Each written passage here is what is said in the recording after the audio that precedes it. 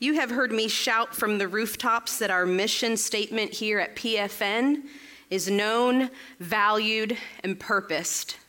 That PFN is an open door to know Jesus, to value others, and to find purpose in our lives. And that is 100% definitely true. However, our godly mission is to make Christ-like disciples in all of the nations. Our scriptural lens helps us see the revelations of the great redemptive story of God. And scripturally speaking, this ought to be our first and foremost perspective of understanding God and his Son. Matthew 28 is the Great Commission, and it requires us to make disciples of the way by obediently teaching everything Christ has taught us. Yes, Scripture informs us, but combined with the work of the Holy Spirit, it transforms us for the purpose of being and becoming sanctified people.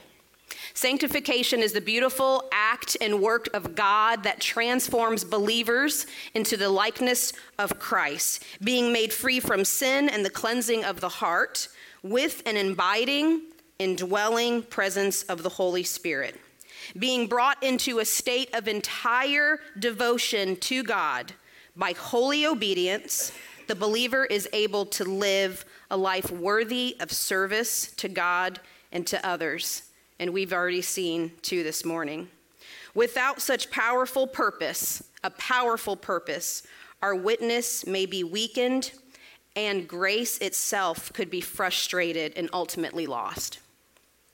Participating in this means of grace, especially by fellowship, disciplines, and sacraments of the church, believers grow in grace, wholehearted love to God and to neighbors. This entire devotion to God is central. It is our core belief and practice as Nazarenes. We are holiness people. And as such, I have found a personal devotion and hunger for the Word of God. I am fascinated by the study of theology. Did you know that you guys are theologians? You study the Word. And those that have studied it and written on the subject matter way before my time. So I may not be a Greathouse, a Dunning, an Oswald Chambers, or a Dr. Scott Sherwood, perhaps even other pastors in this room, but I have studied the Word to capture a sanctifying power. I have studied and unpacked the Word to grasp a better understanding, to gain the knowledge of who God is, his character, his sovereignty, and to be changed by the words of Christ and by his life. I want that sanctifying power that the Word can bring. And I desire that for PFN as we dive deeper into what discipleship is going to look like today moving forward. We could dissect the Word to attempt to unravel it, perhaps interpret it otherwise, unable to distinguish the truth that God is speaking to us, and cook up our own theology, which is very dangerous to do. But I know that this church, that you guys, you love the Word, you love the truth, you meditate in it. And I believe as we, the body of believers, we can fall in love with the undeniable truth. We must not only marinate in it, though, to gain this knowledge and understanding, but to apply the understanding, the knowledge, to those who have never heard of it before, that it has a transforming power and purity. It is a relational letter from the people of God to us. And it is by the grace of God that we have the ability and the capacity to come to know a God that loves his people so much that he would use you as a mouthpiece and a mirror. Now, last week, I touched a little bit on prevenient grace, that this undeserved supernatural kindness that God moves around before us, setting up the stages of our life so that we can come to know him and then ultimately to saving grace. Christ taking our sin and our shame in the way of the cross and bloodshed for our sins as we acknowledge that we, in fact, do need a Savior. And so now that we know what Jesus has done, what he's done for us, what he's called us for, his disciples, to disciple others, and that we're soaked in this truth and what the word says, now what do we do with that? So, last week, the message was, you are a disciple. This week, the message is, I'm a disciple. Now what? Such a clever sermon title, don't you say? However, there's a vast difference between being saved and being a disciple. Not all people who are saved are disciples. However, all people that are disciples are saved. If it weren't for a disciplined person that met me in my darkest and deepest trap, I would have not have known the Lord Jesus as my Savior and my Lord. And that's what I believe wholeheartedly, that found people find people. I have sensed that major events of one's life may have not known otherwise the impact that they had on my life and so many others along their Jesus journey. If they had not loved Jesus, obeyed his commands, and taught others how to live a sanctified life, I wouldn't be here today. You wouldn't be here today. Think about that. That someone loved Christ so much and lived for Christ so well that they were willing to see them, to actually see them, to help them with the guidance of spiritual transformation. How beautiful are the feet that carry the gospel. How beautiful are the feet. That's sanctifying power. That's powerful. So we're going to take a look at a passage in 2 Peter. So if you want to go to 2 Peter chapter 1, and we're going to start with verse 3. And there's 5 points that I want to reference in this passage this morning, but let's read together. So 2 Peter chapter 1, we're starting with verse 3. His divine power has given us everything we need for a godly life through our knowledge of him who called us by his own glory and goodness. Through these, he has given us the great and very precious promises, so that through them you may participate in divine nature, having escaped the corruption of this world caused by evil desires.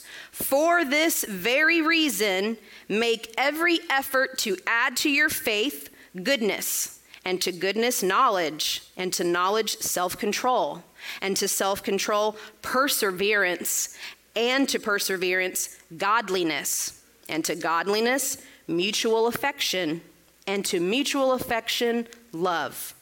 For if you possess these qualities in increasing measure, they will keep you from being ineffective and unproductive, and in your knowledge of Lord Jesus Christ. But whoever does not have them is nearsighted and blind, forgetting that they have been cleansed from their past sins. Therefore, my brothers and my beautiful sisters, make every effort to confirm your calling and election. For if you do these things, you will never stumble, and to which you will receive a welcome into the eternal kingdom of our Lord, Savior Jesus Christ. From an apostle that I have never met, I feel like we know what Peter is trying to say to us, church. He's essentially saying, get ready, it's about to get real. Are you ready? Let's get ready because it's about to get real. By his sanctifying power, you will have everything you need. I know a lot of you love to fill out your outlines. That's the very first one. You will have everything you need to live a godly life. We have everything that we need to live a holy life, to do what God is asking us. And Peter says, so I will remind you of these things, even though you know them, and are established in the truth, now begin to put effort into living it out. Put feet to your faith and hand in action, that your ways becomes God ways and God ways become your ways. For possessing these qualities that he has mentioned, you will become effective producing your calling and sharing the gospel. But not just sharing the gospel, but producing fruit by the power of the gospel. That's quite transforming. It's divine. It's supernatural. It has been given to us to help us maintain and to pertain our life. And we can't act holy. We can't pretend to be holy. We are called to be holy. Point number 2, we are called people. We are all called. We are all called, consecrated, which means set apart. And it's only by his power that we are set apart. I can't call on myself to be set apart because I will be frustrated and overwhelmed. And to know of this power, we must know God. To truly be intimate with God, to hear his voice, to be motivated to answer his calling no matter when he rings the phone. That we are called, no matter our age, no matter our pedigree, our background, no matter the color of our skin, no matter what gender, we are called people. And to know of Jesus and how he walked with people and cared for people and healed people, restored people, he even saved people. He used the people that he was calling. He was actively participating, and that was his plan and his purpose. That he was actively participating in listening and loving people right where they were at. And we can do that too. Point number 3, we actively participate in the redemptive story. We are willing to almost try anything except participate in people's lives when we're trying to minister to them. We will trust the schemes of man and the plans of men instead of knowing Christ, the knowledge of him, and what he's asking us to do. We will try knowing ourselves rather than knowing Jesus and his people. And we need to come to a place that the Apostle Paul did when he said in Philippians that I may know him. He says, I want to know Christ. Yes, know Christ. Know of the power of his resurrection and participation in his sufferings. We will suffer, but become like him in death. That is my life verse, Galatians 2:20. I no longer live. Christ lives within me. I've been crucified. When Jesus died, I died. When Jesus rose, I rose. A new creation. And that is the redemptive story for all of us, that Christ lives within us, dwells within us. To know God is to know the redemptive story of others, to actively participate in discipleship, because stories matter. Everyone here has a story, and every story matters. We become effective ministers when we listen actively and participate in the redemption story by his sanctifying power. By his sanctifying power, we increase our measure by being effective and productive in our relationships with others, by learning of his goodness, knowledge, self-control, perseverance, godliness, mutual affection, which is respect for others. Even though they may disagree with me, we might have a difference of opinions, but that's mutual affection and then to love. By his sanctifying power, we are effective and productive in making Christ-like disciples in all of the nations. It is comforting to know that through his grace and his peace, that it sustains us on our journey of entire devotion to God that we must add to our faith. But we must acknowledge that we've got some work to do. We got to do the work. If we want to make, or if our desire, our hope is to make Christ-like disciples, we need to assess our own personal inventory, what's going on inside of us, and reevaluate what's at stake. Now, last week I said I'm going to hit you guys with some truth. It wasn't my truth, it was the word. That's truth. And I want to kind of pivot here just a little bit. I want to address something. Just something really, really tiny. Just a little tiny, minuscule little elephant in the room. Super tiny. Peter says we ought to make every effort in adding to our faith. For if we possess these qualities, goodness, knowledge, self-control, perseverance, godliness, this mutual affection and love, it will keep us from being ineffective and unproductive. Did you get that?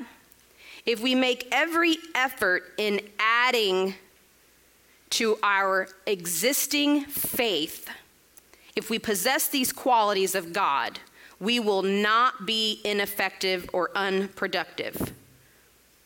Now, I don't think Peter is talking about our attendance. I don't think that's what he's talking about. I don't think that he's saying, how packed can you get the sanctuary? How filled up can you get Kids Zone and Refuge? I don't think that's what he's talking about. It's not a numbers game. You see, what I believe Peter is talking about is bearing fruit, adding to what we already have inside our hearts. That we will increase our faith by the sanctifying power of the Holy Spirit if we actually possess these godlike qualities in the first place. That if we actually lived out these qualities rather than just speaking them, then we will see a sanctifying power release a revival that we've never seen before. And we can establish that. Now, I'm not saying that we're apathetic or indifferent. I'm not saying that at all. I know you. I know the people, the quality of people. You guys love people. I know that. But you see, the world collapsed. And it hasn't been the same since. And we've blamed COVID. And some of us are still blaming COVID. Oh, the people left the church. So-and-so left the church and they're not coming back. Well, maybe they don't need to come back. Maybe they found a home church where they're fitting in and they're being discipled. Maybe, just maybe, you might need to call them and ask them. Check up on them. Have you done that? Are we just counting numbers or are we counting souls? Pandemics cause a global economy to crash and collapse and death to many, but the mission is still relevant and it's still real. That has not changed, and neither should we. We cannot and must not become complacent. We must be compelled to witness lives changed. Stories matter, lives matter. They must change for the goodness of God. We have work to do, church. And guess what? We have everything that we need to do the work. God says it in his word, and we believe that it's true. He has called us. This is not a numbers game. This is a soul-winning war because there's a real enemy out to get us. Do you know that you have an enemy? This might be controversial. But guess what? We are not building a church for people. We are building people to be the church. Did you hear that? We are building people to be the church. We are built off the foundation of Christ in us, and he has laid the foundation on which we are to build our faith, not someone else's faith. In him we are joined together and rise to become a holy temple in the eyes of the Lord. And in him you have become a vessel into which the Holy Spirit lives, to do the good works that he's already prepared you to do in advancement, that prevenient grace. You didn't even know that you were going to disciple someone today, but he knew a millennia ago. This church does not need more church buildings. This church needs more disciples to move onward the mission of Matthew 28. Jesus didn't come to build us a religious meeting house so that we can argue about the color of the carpet or who's sitting in my spot or the preference of worships that we sing. Listen, those matter. And again, this might be controversial. But I'm going to say it. Or who's sitting in the White House or who's not sitting in the White House. Yes, those things matter. They do matter. And maybe I ought not to tiptoe around that, but I feel like I have to preface that because I might hurt someone's feelings. But here's a surprising question that deserves a nagging answer. Who is sitting on the throne of your heart? Is it Jesus? Who is sitting on the throne of your heart? Has anybody ever asked, where's the cross?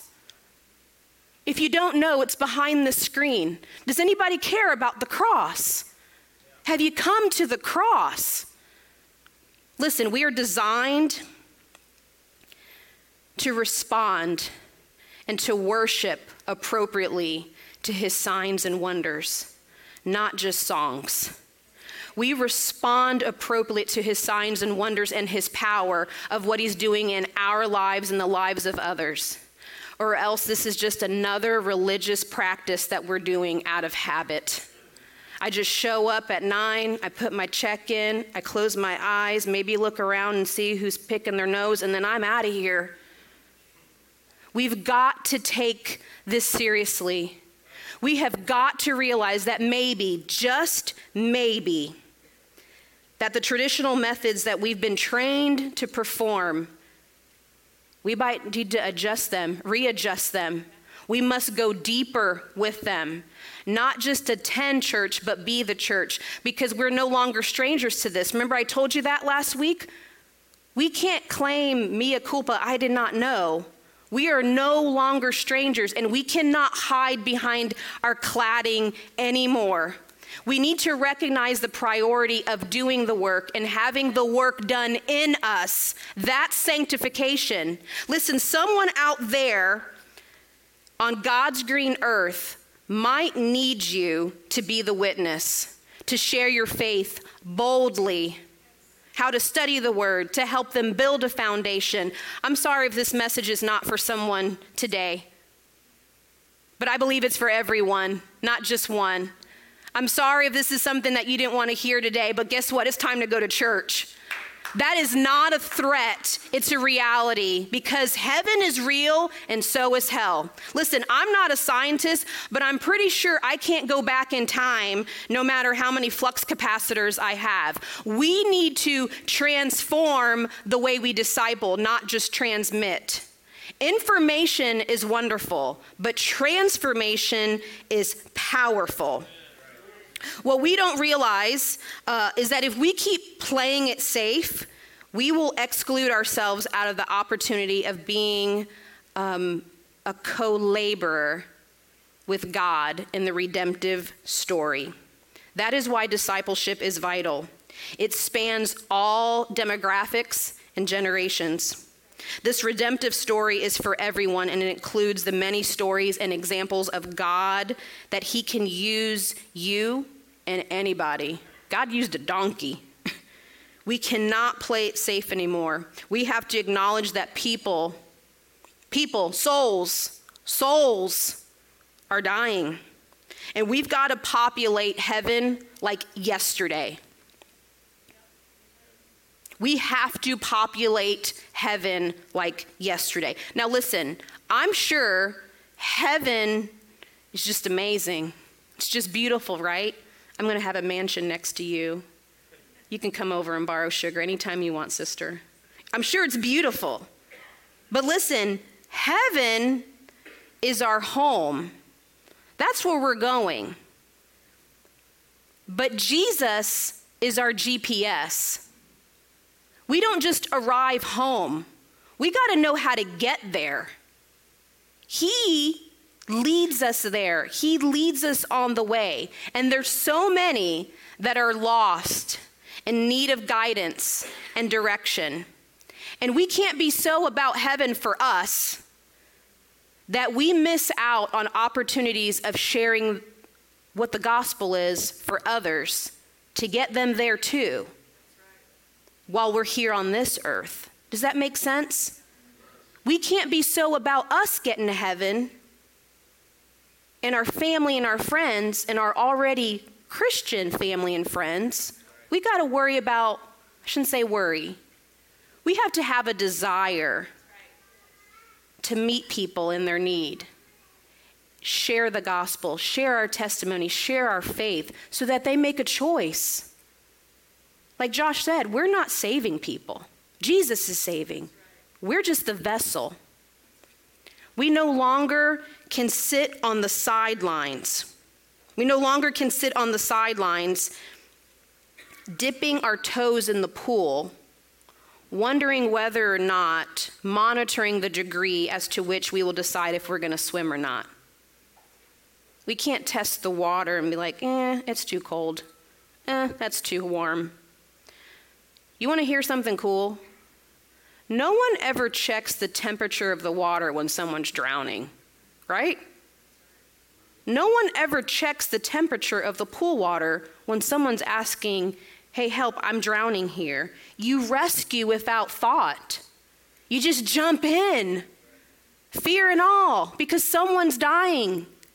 And your mindset, our mindset, can't be, what if they don't like me?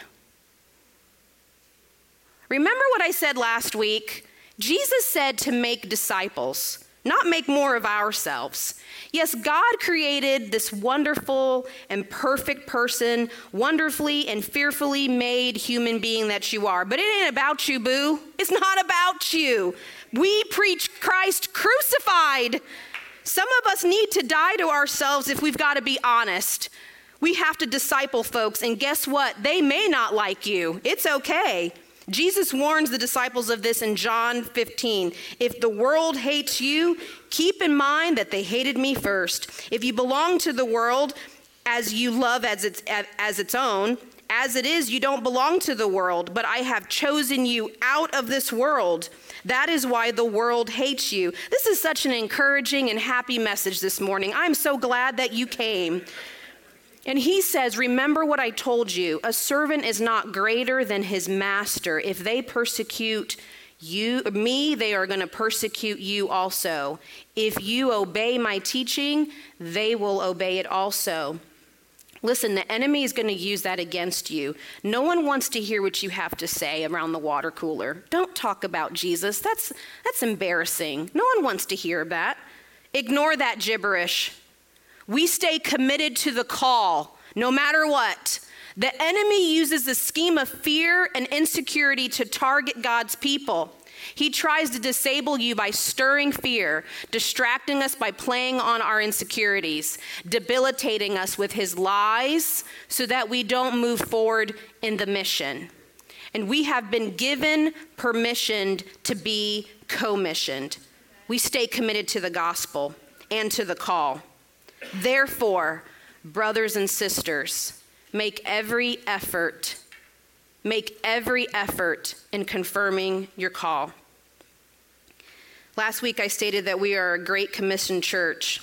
As a global community of faith, we are commissioned to take the good news of Jesus Christ to everywhere and to spread the message of scriptural holiness across the lands.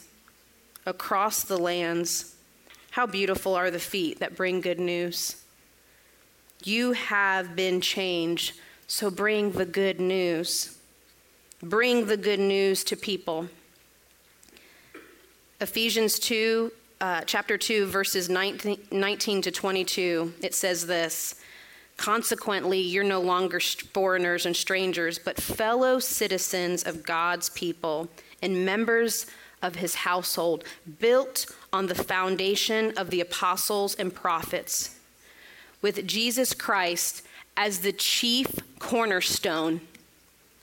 In him, the whole building is joined together and rises to become a holy temple in the Lord. And in him, you are being built together to become a dwelling a residing in which God, his Spirit, lives within you. We must remain close to him, in him, so that we bear fruit. Apart from him, we are nothing. It's interesting that Jesus uses this language, if. He says if a lot. He gives us a choice. He states the fact that you must be born again if you want to live a life sanctified and saved. And you have a choice in the matter. Have you made that choice today? Have you made that choice that you want to be saved and sanctified? Do you want to? Do you even want to? Don't wait till tomorrow. Make the choice today. Don't put it off. Make the decision now. If you haven't made that decision, if you had not made that choice, today is your day. Take this opportunity right now. Go to God. It's just you and him. Ask Jesus to come into your heart, to cleanse your heart from sin, ask for forgiveness, and turn from the old life into a new creation, made new today.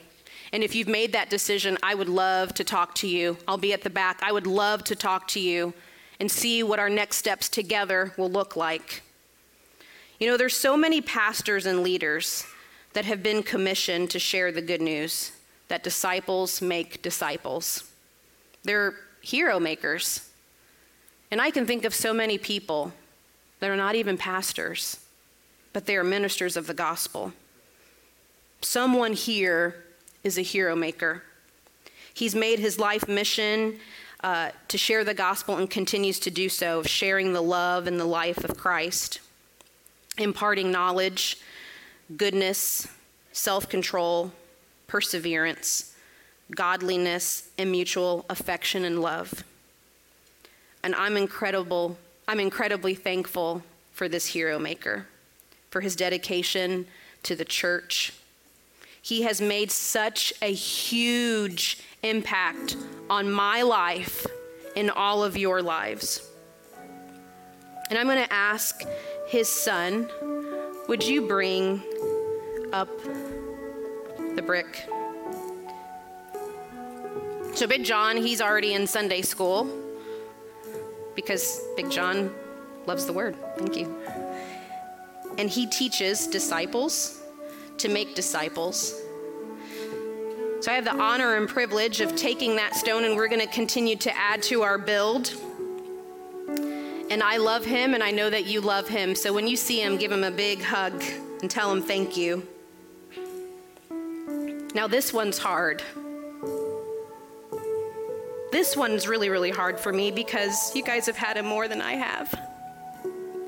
You've watched him grow. Actually, you watched them both grow, both Ashley and Josh, grow to be mature Christians and have witnessed countless lives changed over the years, from yeses to Jesus, to baptisms, he baptized my son, to weddings, to pie auctions, and missions trips, and so many fun and exciting things that were life-giving, life-serving moments for our youth and for our church.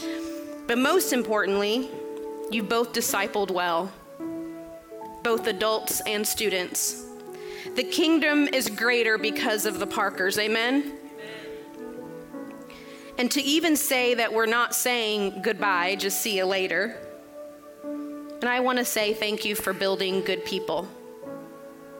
Christ-loving, Christ-serving, sanctified, saved people. Thank you for that. Will you do the honor in laying a stone for us?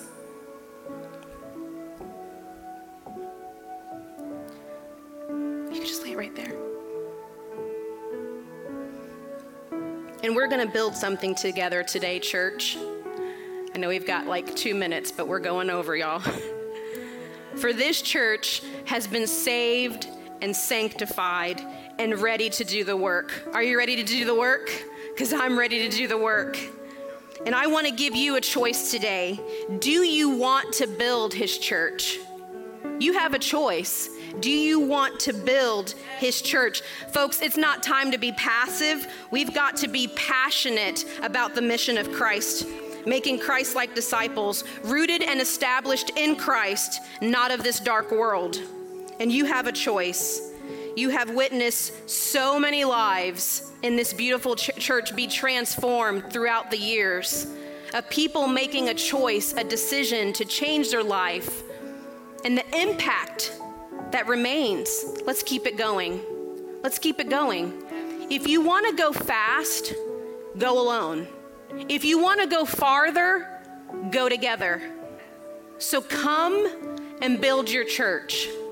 We're going to build something. We're going to fashion it obviously later, but we're going to build it now.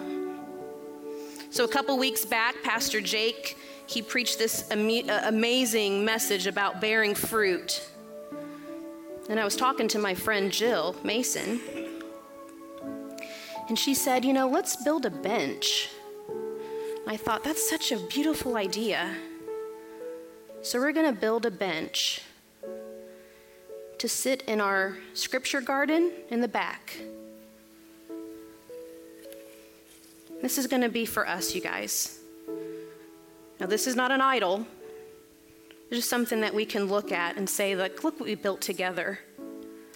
And to even think about this message that Jake brought about bearing fruit. And I had these little beads, and I was like, they kind of do look like fruit. So would you come and build? Would you come and build? Would you come and bear much fruit together? If you want to go fast, go alone. If you want to go farther, we go together. So I invite you to come and actively participate and to grab a stone and to build. Come and build.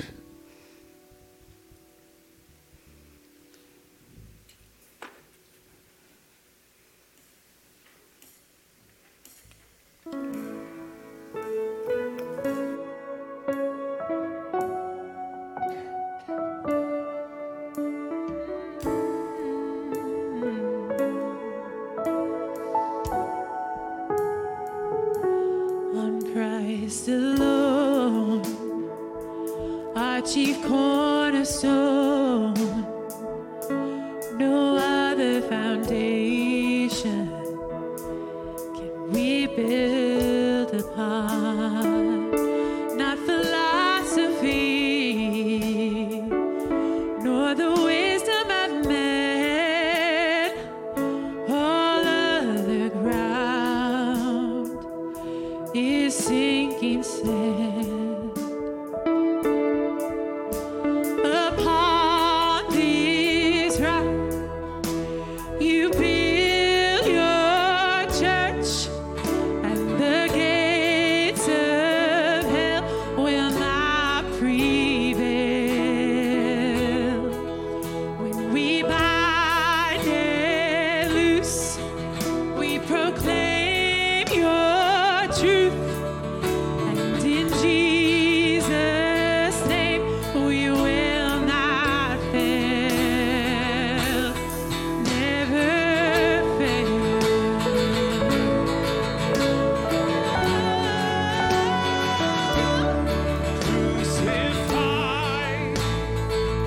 Raise him from the dead.